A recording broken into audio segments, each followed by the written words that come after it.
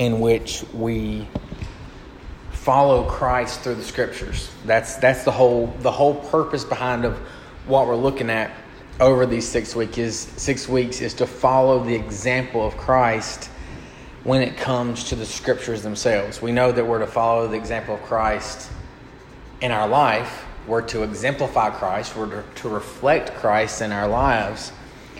But if we're going to follow Christ in the way that He dealt with Scriptures, we need to look at the way that He dealt with Scriptures.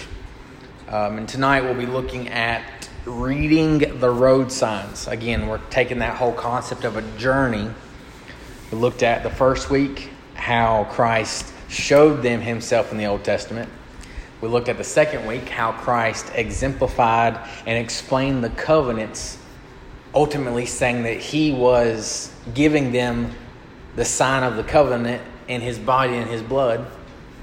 Last week we looked at context, looked at how Christ explained the context of Scriptures. And this week we'll be looking at types. We look at the types in the Bible and how Christ exemplified and explained the types in the Old Testament as what they are in the New Testament. So looking at John chapter number 3, verses 14 and 15, Jesus said to Nicodemus, He said, "And as Moses lifted up the serpent in the wilderness, even so must the Son of Man be lifted up, that whosoever believeth in Him should not perish, but have eternal life." And we know that this leads us into John 3:16. "For God so loved the world that He gave His only begotten Son, that whosoever believeth in Him should not perish, but have eternal life." Verse 17. "For God sent not His Son into the world to condemn the world, but that the world through Him might be saved." So in the beginning of this section of Scripture, and we'll cover this section of Scripture towards the end of the lesson, but in the beginning of this section of Scripture, Jesus said, "And as Moses lifted up the serpent in the wilderness." What Jesus is doing is He's saying there was a type of me in the Old Testament. He's explaining the gospel to Nicodemus through a type. A type itself is an object, an individual. And again, we'll get into some of this as we move on. But a type is something that we see in the Old Testament that isn't clear until we get to the New Testament.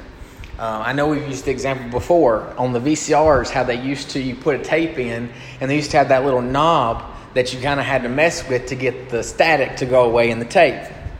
And that's kind of what the types in the Old Testament were. They were staticky pictures of Christ. You couldn't see the full thing, but they were kind of staticky pictures.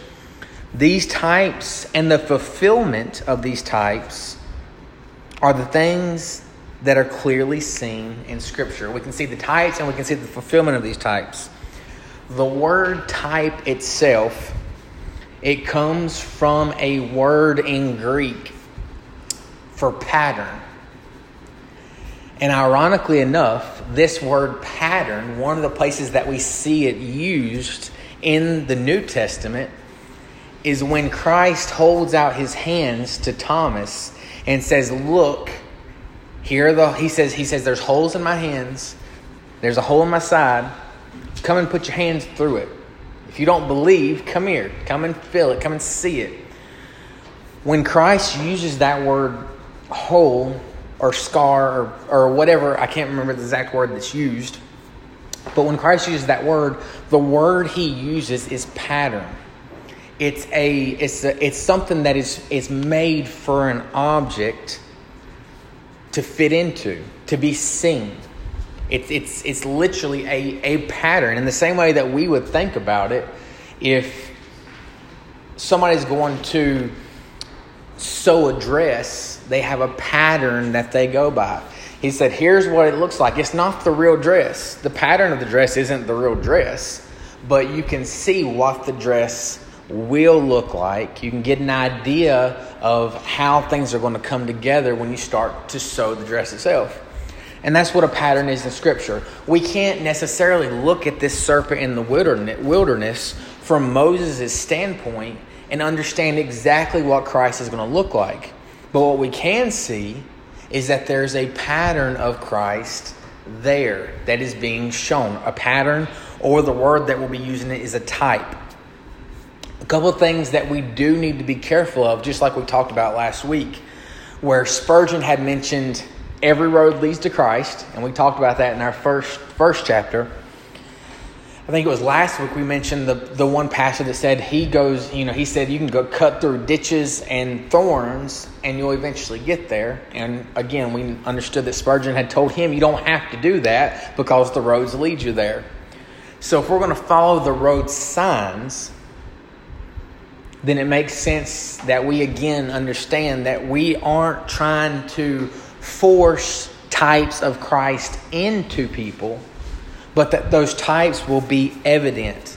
There was a writer back in the, I think 600 AD, that he actually took the ark that Noah built and he started taking the dimensions of the ark and splitting the dimensions up and saying, well, there's this dimension means this part of Christ, and there's 3 levels to the ark. So that stands for the Father, the Son, and the Holy Spirit.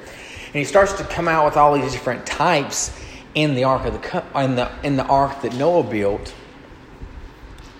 But you kind of walk away from that saying, how in the world did he get that? If you walk away from a type in the Old Testament and don't clearly and visibly see Christ, like you would see an exit sign on the interstate, then odds are you're trying to force a type of Christ where there isn't a type of Christ. We don't have to try and force Christ into the Scriptures because He's there. He's there and it's clear. And so what we need to stay away from is trying to shove Christ into places where He's not. Because those narratives are there for a reason. And they are going to point us to Christ. But just because the ark points us to Christ doesn't mean that every dimension of the ark is about Christ, if that makes sense. The Bible is about Christ, but we're not necessarily taking every verse and trying to shove Christ into that verse. And again, hopefully I'm being clear. But what we'll be covering this evening is what types are, how the New Testament shows us to identify types, a few examples of types, and how we can know that these types are grounded in reality and we're not just making things up. First of all, we'll look at what types are. And Brother Ricky, if you don't mind going ahead and turning to Hebrews chapter 8 and verse number 5. Types in Scripture are visible marks. Like we talked about with the nails in Christ's hand, they're visible marks of Christ in the Old Testament. They're easy to see. They're not hard to figure out. They're visible marks or patterns. Basically, what we can think of is the types in Scripture are previews of what's to come. And this ties us back into where we were talking about the covenants. We talked about each covenant kind of unveiling Christ a little bit farther and a little bit farther. That's what these types did. These types were previews of what was to come. Just as Christ used the snake in the wilderness that Moses lifted up, it was a preview of what was to come. My mind goes back, and again, this may be a dumb analogy, but back whenever I was probably Reese's age, my favorite part of watching a movie was the beginning, because they had previews in the beginning. Even movie theaters. Sometimes when you go to the movie theater, that's the best part of the movie is the previews at the beginning. Because you get little bits and you can't figure out the storyline. You can't figure out exactly what's going on. You don't know what the movie is about, but you've got a preview of what the movie is going to be about. And most of the time, those previews make you want to know what the movie's about. They make you want to go see that movie. And that's what these types were. These types were previews of Christ. We didn't get the whole storyline. We didn't get the whole picture. We couldn't leave and figure out the whole movie. But we can look in the Old Testament and we can see these previews of what's to come. And if we're seeing these previews, that's going to make us desire to see the real thing anew. We see those previews and that should whet our appetite to see Christ again. And these types are unmistakable. I had to figure out how to say that exactly. But there aren't ways to mistake seeing Christ in the Old Testament. If anybody looks at, and we'll just use the text that we started with. If anybody looks at that text of Scripture, of Moses in the wilderness, snakes come in, start biting people and they die, and Moses lifts a snake up in the air and says, "Look and live." If we, as believers who are indwelled by the Holy Spirit, have the Spirit illuminating Scripture to us, it's unmistakable to be able to see Christ in those places. There are some, and again, I understand there are some places where it's not as apparent, but they're all going to be visible. It's not going to be something that God's trying to hide from us, because He wasn't trying to hide anything from the children of Israel. All of those commands that He gave, all those narratives that He played out, He wasn't hiding things. He was showing Himself. So we understand that those are shadows. And Brother Ricky, if you don't mind reading Hebrews 8 and verse number 5. Okay. Hebrews 8:5. Who serve unto the example and shadow of heavenly things, as Moses was admonished of God when he was about to make the tabernacle. For, see, saith he, that thou make all things according to the pattern showed to thee in the mount. So God Himself, when He's speaking to Moses, tells him, verse number 8, verse for number 5, I'm sorry. He said, these are going to be an example. They're going to be a shadow of heavenly things. He said, I want you to take this pattern and I want you to do these things according to this pattern. What Hebrews will tell us is that pattern was Christ. So we can see God Himself, through the author of Hebrews, has explained to those Hebrew believers that all these things in the Old Testament weren't pointless. That God had laid them out as shadows and patterns and examples of what was to come. One of the ways that we can illustrate a pattern or a type in the Old Testament is with a typewriter or a wax seal. So if you think at what a typewriter actually does. I used a computer to print these things off, to actually type these things up. I didn't use a typewriter, but what a typewriter does is it takes a typeset, whether it be an A, a B, whatever letter it is, it takes that typeset and it hits the paper. Now what you see on that paper is an A, but it's not the typeset that is the A, if that makes sense. Another way that even the readers of the Scriptures would have understood is a wax seal. When they would seal a document, if the king or Caesar, whomever, was sending a document, they would seal it with wax. And they normally had a signet ring that they would press down into that hot wax, and you would see the seal to authenticate who it was from. That way you couldn't say, hey, this is from President Trump, and it not have the seal of President Trump on it. That was kind of the way they identified themselves, identified the accuracy of letters back in that day. That wax seal had the image of whoever it was there, but it wasn't the image itself. It wasn't the actual ring or the stamp or whatever it may have been. It was a pattern of it. And in that same way, that's what we're seeing in the Old Testament. We're not necessarily seeing Christ Himself, but we're seeing a unmistakable pattern of Christ and of the work of Christ. Brother Charles, if you don't mind turning to 1 Corinthians 15, verse 45 through 47.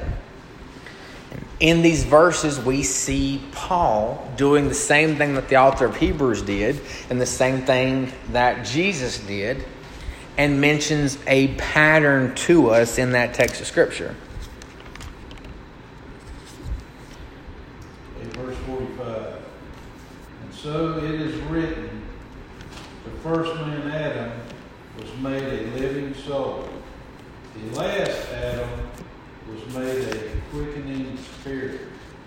Howbeit that was not first which is spiritual, but that which is natural, and afterward that which is spiritual. The first man is of the earth, earthly. The second man is the Lord from heaven. So we see Paul using a type in 1 Corinthians, saying that Christ was the better Adam, or the second Adam, or the last Adam. Paul uses the person of Adam and points us into another direction that we can understand these types. So we understand that they are exact patterns in the Old Testament, but we also see that they are fulfillments of failures, in essence, in the Old Testament. Adam failed. Adam was put in a garden. He was tempted and he failed. We see Christ in the wilderness tempted and he succeeds. He withstands that temptation from Satan where Adam failed the temptation. So Christ was literally a better Adam. He was a fulfillment of what Adam failed. And it says that he was heavenly, he was spiritual, where Adam was earthly or natural. So that Adam brought death, and we know that from 1 Corinthians and another section of Scripture. Death came through Adam, but life came through Jesus Christ. So we see that types, again, are patterns or examples or shadows of things that were to come. And the book of Hebrews, especially in chapter number 10, conveys this over and over. Hebrews 10 tells us that all these shadows found their substance in the person of Christ. They said, you saw the shadow of Christ, but Christ was the person making the shadow that you didn't see. So understand what a type is. So how does the New Testament identify types in the Old Testament? What the New Testament does is it gives validity to the types of the Old Testament, and it makes references to those types. One of the things, the other places that we can see, so Paul, he mentions Adam here, that Christ is the better Adam, or the last Adam, or the second Adam. But another thing that we see, Paul says that Christ was the rock in the wilderness. That the rock that the water flowed from for the children of Israel, that was a picture, it was a type of Christ. And we can see and draw understanding from that, even if we look at the narrative. It says that the rock, how did that water that in essence brought life to the children of Israel who were getting ready to die from thirst, how did they get that water? The Bible says that God told Moses to do something very specific. He said, go up and he strike the rock. And it was a picture that the living water that Christ promised in John chapter 4 would come forth from the rock being struck. God would strike his own son, and from him would come living water. Even when we read about the centurion going up to make sure Christ was dead, he said he pierced his heart and out came blood and water. And it wasn't a mistake that the author wrote that down. This living water was coming from Christ. And then that's the same reason that the reason Moses didn't enter into Canaan was because God told him the next time to go and speak to the rock. Well, Moses got mad and went and hit the rock again. So what Moses did is he messed up the picture that God was trying to show. And most of the time when we find people dying in the Old Testament over something like that, it's because they tried to mess up what God was trying to show. It's like if you have a preview of a movie and somebody running in and trying to photobomb that preview. It messes up the whole thing. And that's what those people were doing. Those people who gave strange fire to the Lord, they were messing up the picture of Christ.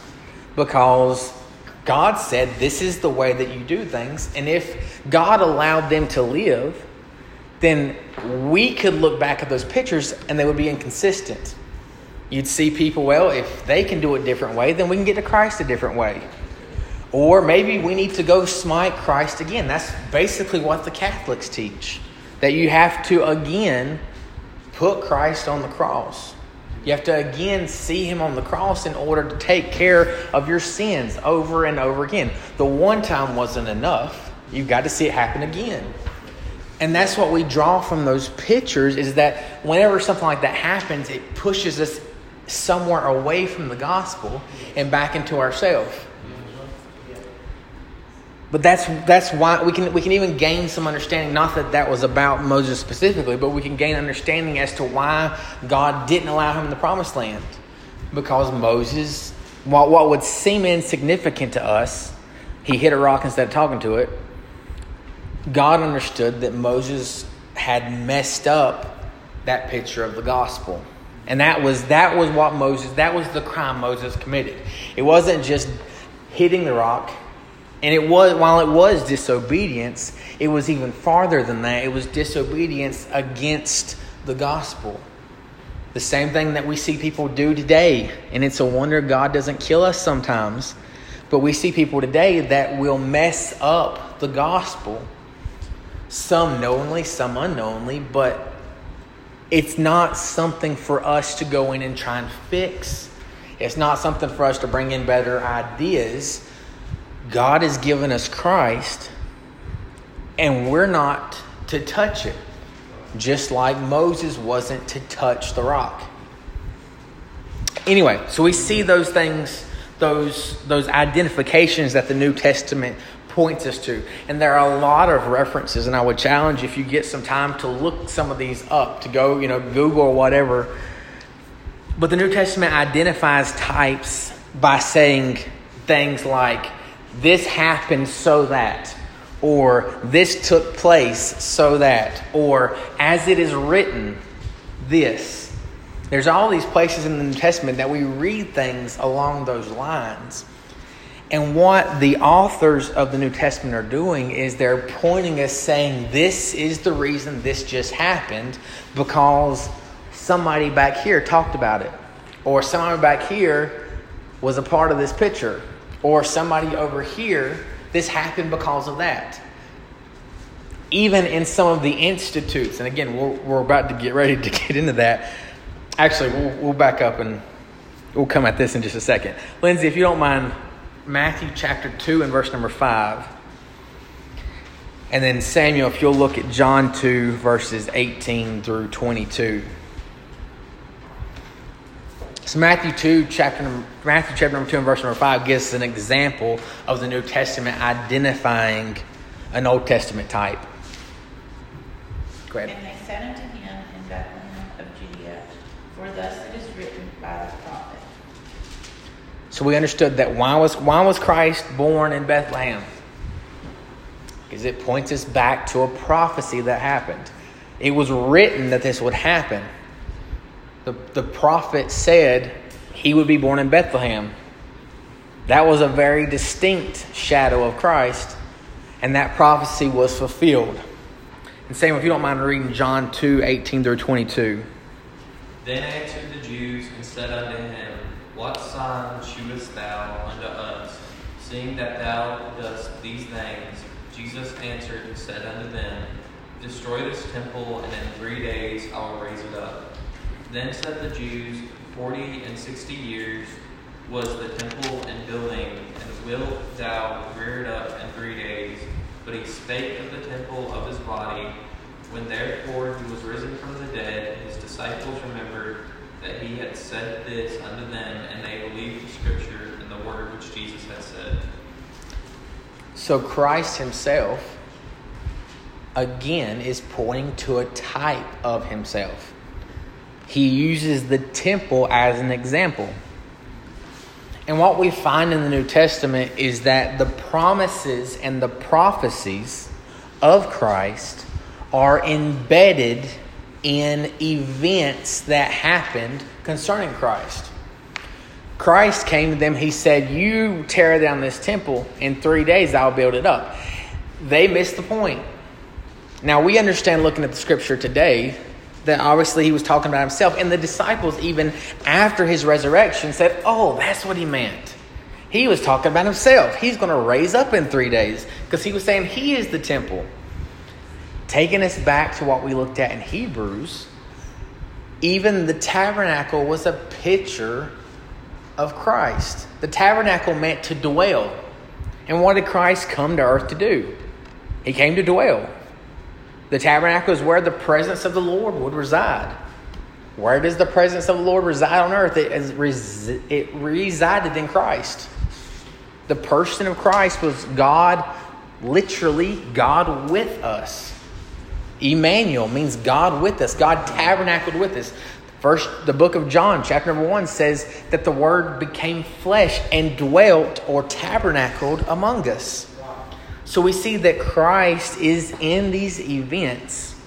And the different types of Christ, as we go through the Old Testament, we can see in individuals, we can see in events, and we can see in institutions. Some of the examples of these things. Individuals, we think of Joseph. Joseph was a type of Christ. Joseph, we don't find recorded where Joseph sinned. We know he did. We don't find recorded. Joseph, he was an upright man. We understand that Christ was upright. But ultimately, Joseph saved his people. And that's what we see in Christ. We see individuals like Boaz, who redeemed somebody who was unredeemable by the closer kinsman. That individual was a type of Christ. David came in. He slew Goliath, the giant, the one who the whole army of Israel was scared of, couldn't do anything to defeat, and just sat there basically under bondage to his rants and his raves. David comes in, somebody who is unexpected, and kills the giant in the place of everybody who should have killed the giant. But they couldn't. They wouldn't. And we see Christ. Christ came when we were scared, when we were basically in bondage to Satan and to sin. Christ comes in and he takes care of our enemy for us. Those types, those individuals that we see in the Old Testament were pointing us to Christ. But the beauty with that, and I know we talked about this some the other week, whether it's Samson, who sacrificed himself for his people, David, who defeated the enemy that his people couldn't defeat, Boaz, who redeemed someone that couldn't be redeemed by anyone else, all of these people were flawed. Samson was sleeping around with women, messing with honey, touching dead stuff, doing all this stuff that he wasn't supposed to do, and was ultimately killed. David, murderous, commits adultery with Bathsheba. All of these individuals had their flaws, but Christ was the perfect fulfillment of all those people. And that's what ultimately the gist of all these individuals were. These individuals, these key people that we see weren't just people for the sake of being people. God just didn't do all this by happenstance. He was playing things out to show us Christ. But we saw the better Christ. Just as Adam was a picture of Christ, Christ was the fulfillment of where Adam failed. Christ fulfilled where David failed. David was the king. Christ is the king, and he is the king that reigns forever. He is the fulfillment of where David failed. He's the fulfillment of where Samson failed. He fulfills all these individuals. So we see of individuals, there are events. like Passover. The Bible says at the Mount of Transfiguration, Jesus talks to Moses and Elijah about the Exodus. That's the word the scriptures use. The Exodus that was getting ready to happen. That Exodus was a picture of what Christ would do. That event was a picture of Christ. He would come in. The blood was there on the doorpost. What does that point us to? It points us to Christ. Who can get in? Anybody. What's the stipulation? That they go in. If we're in Christ, the blood covers us. And we're safe from the destroyer that comes through. When our enemies come after us, who is the way of escape? It's Christ. What happens to our enemies after he makes that way of escape? They all are done away with. And that's what Christ did. These events like this that we see in Scripture point us to Christ. It was the preview of what was to come. It was a pattern of what was to come. And we don't have to try and shove Jesus into those patterns.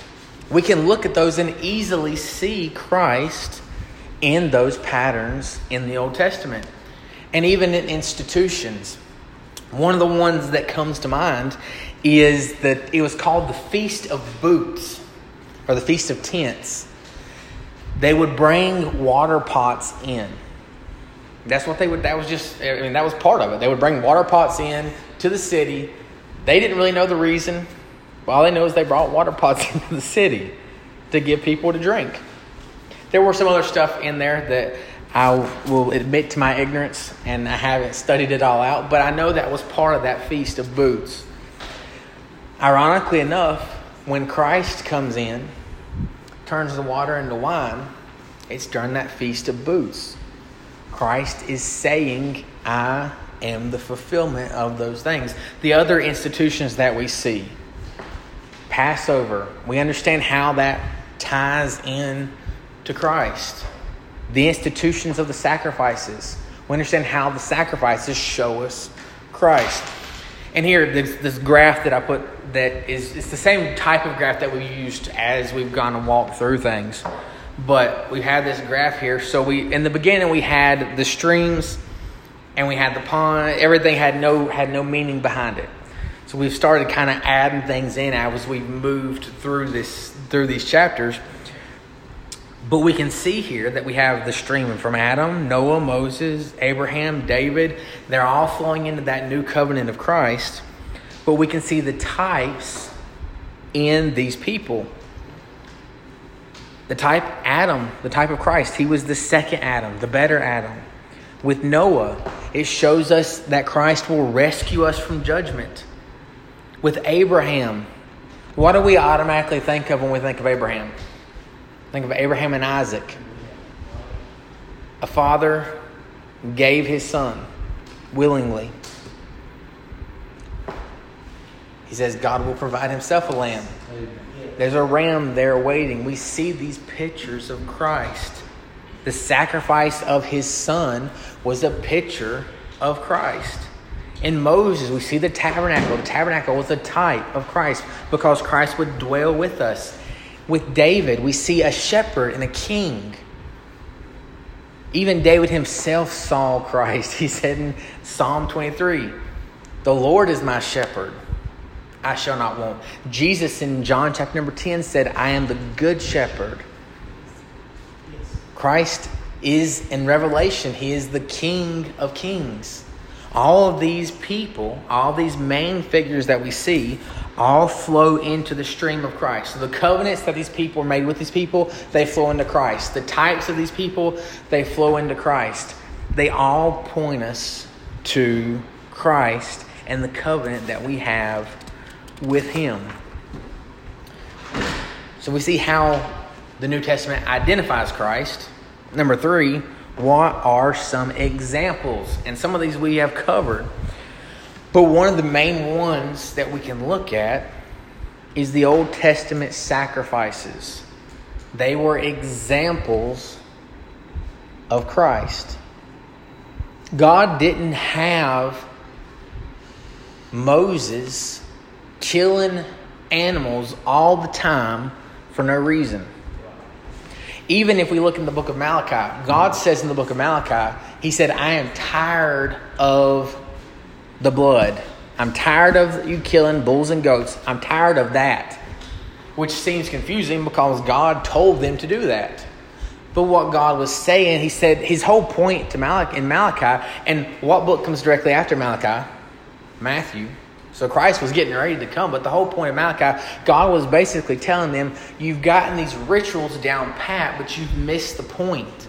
You're looking at the rituals, you're looking at the type as being the thing, when the type is a type of the thing, not the thing.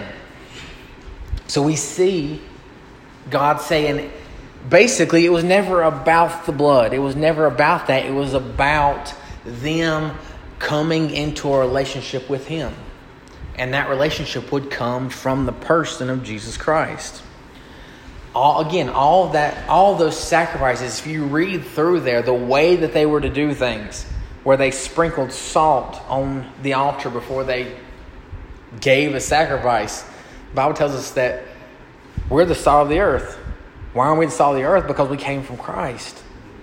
Christ was there before the sacrifice even happened. And Christ, in the text, was in the world, being the light. He said, He didn't say, I will be the light of the world after I'm crucified.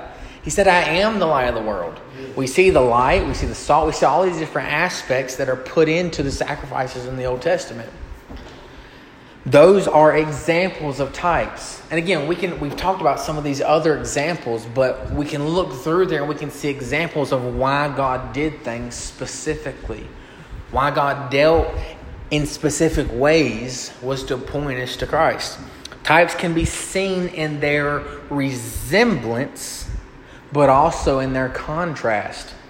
So we see that Abraham and Isaac resemble Christ, resemble what's going to happen. But again, if we look at Adam, we see the contrast.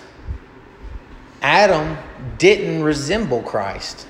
He failed. There were some aspects that tied them together, but ultimately Adam failed. So we have a contrast. Even in the book of Romans, as we've walked through the book of Romans, we've seen Adam brought death, but Christ brought life. So we have the contrast between death and life. We have the contrast between what Brother Charles read. We have the contrast between the earthly and the heavenly, the spiritual and the carnal. Again, the life and the death. We see this contrast where Christ is the better Adam, or the last Adam, or the second Adam. Dave, if you don't mind turning to Hebrews chapter 9, verses 9 through 13. And this points out some of those examples of those types, how Christ was a better sacrifice. And that's ultimately, again, I know we talked about that last week, and I don't mean to keep beating that horse, but Hebrews is the ultimate place to see these things in Scripture. You don't read Hebrews and not come away understanding that it was all Christ. But anyway, whenever you've got it. Which was a figure for the time then present, in which were offered both gifts and sacrifices that could not make him that did the service perfect, as pertaining to the conscience, which stood in meat and drink, and divers washings, and carnal ordinances imposed on them until the time of the Reformation. But Christ, being come an high priest of good things to come, by a greater and more perfect tabernacle, not made with hands, that is to say, not of this building, neither by the blood of bulls and goats and calves, but his own blood he entered in once into the holy place, having obtained eternal redemption for us. For if the blood of bulls and goats and of ashes of an heifer sprinkled on unclean sacrifices to the purifying of the flesh, Go ahead and read verse 14. How much more shall the blood of Christ, who, though the eternal Spirit offered him without spot to God, purged our conscience from dead works to serve the living God. So again, we see in Hebrews, he says specifically, but Christ became a high priest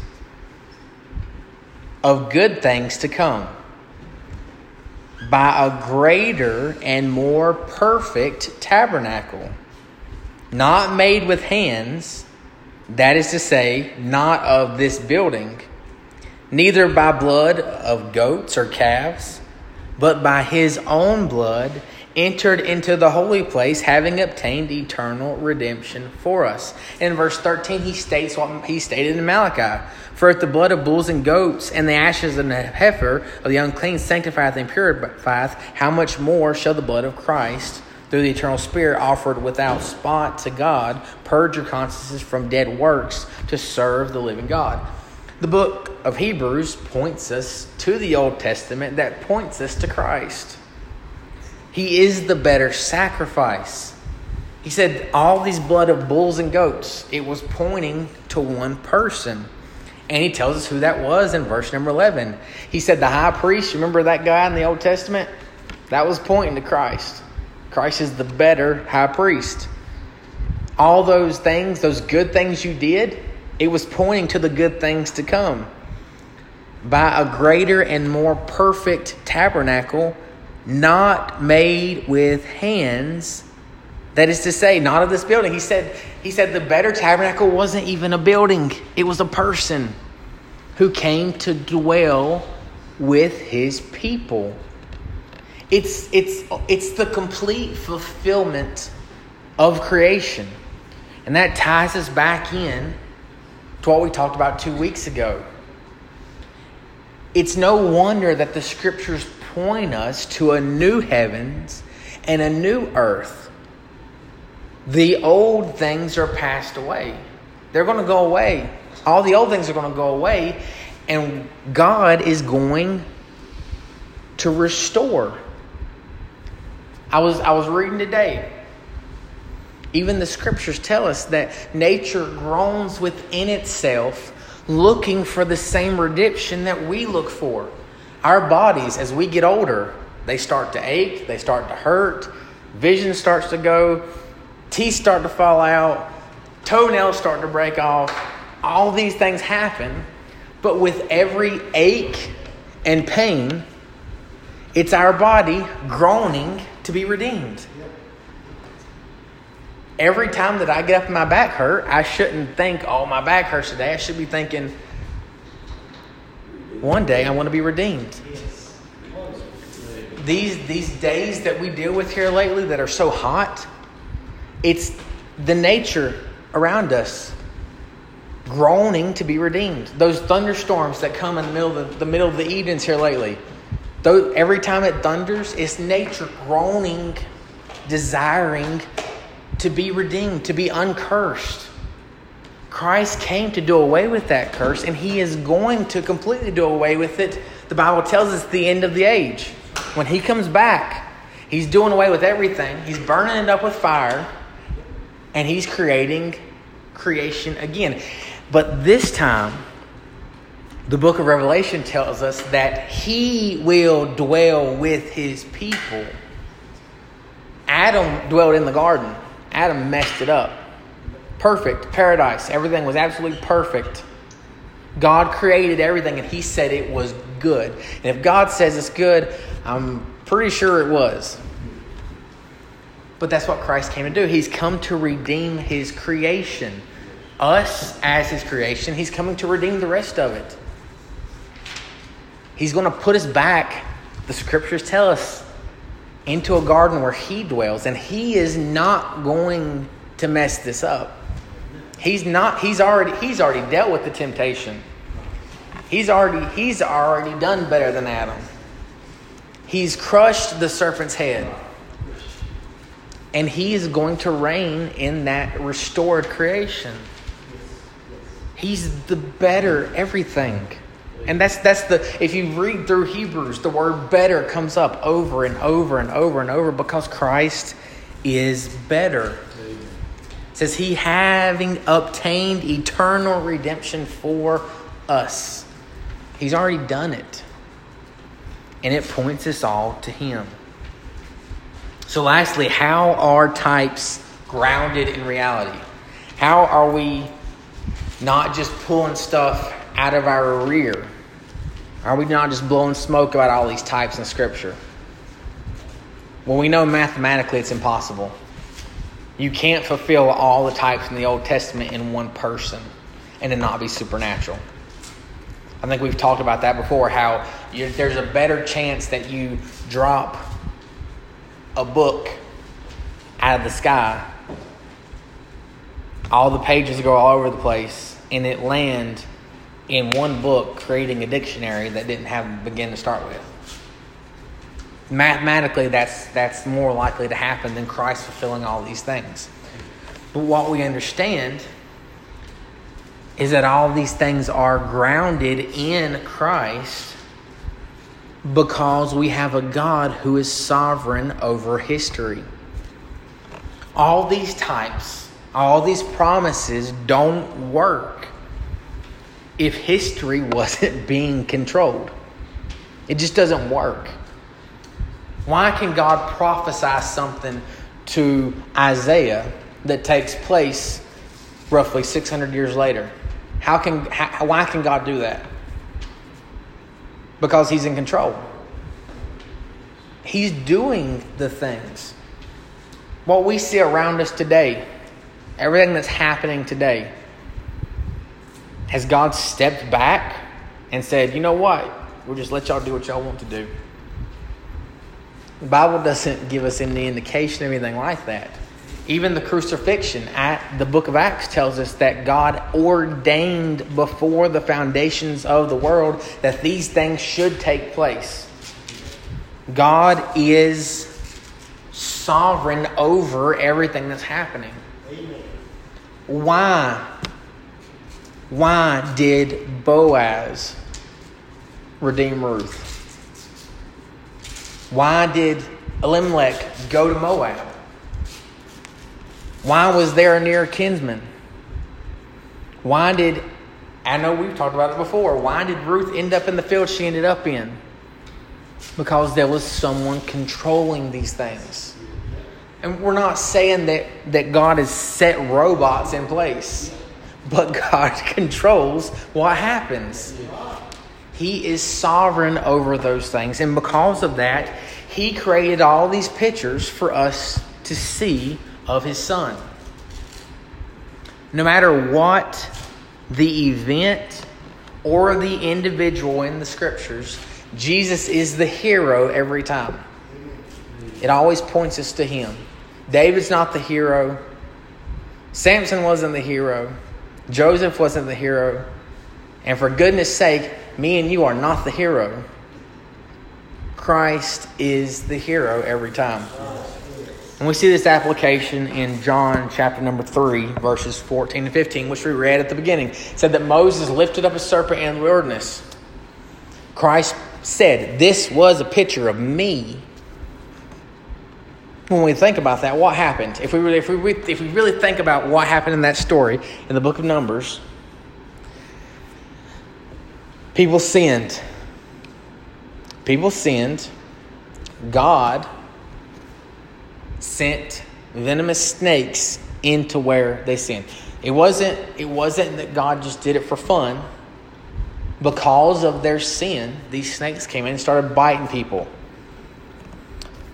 So God tells Moses, you take a serpent, make an image of a serpent on a pole, hold it up, lift it up in the wilderness. Those who were infected by the curse were to look at something that was made like the curse for them. What does the Bible tells us? That Christ was made in our likeness, but took upon him the curse. Even the Old Testament tells us, it says that everyone who is lifted up on a tree is cursed. But God told Moses, take that thing that's cursed, hold it up. And how does that rescue happen? He said, just look. He didn't say you had to do anything. He didn't say you had to go anywhere. He didn't say that you had to sacrifice or give or anything. He said simply look and live. And that's what Jesus was telling Nicodemus. He was saying, just like that happened, just like what that curse was lifted up, so will the Son of Man be lifted up. And he says, why did all this happen? Because God loved the world. Why did God give the Israelites a cure for that curse? Because God loved them. And even in verse 17, he says he didn't come in the world to condemn the world. The world was already condemned. Moses didn't bring that snake in to condemn the people because they were already condemned. It wasn't that snake that he lifted up that condemned anybody. They were living in their condemnation, suffering from their own doing. But Christ was made sin for us. And that's what he meant when he said, if I be lifted up, I'll draw all men unto me. That's what he was talking about. He was saying, when I'm lifted up, all anybody's going to have to do is look and live. Anybody who wants to. He didn't give them any people groups, any races, any male or female, any age. He didn't give them any of that. He said that he would draw the attention of everybody. And if we look around in the world today, we don't have just a group of people that have the scriptures like the Israelites did.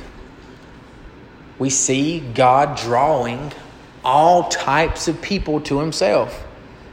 That scriptures are pulling all kinds of people to him. He's bringing all men.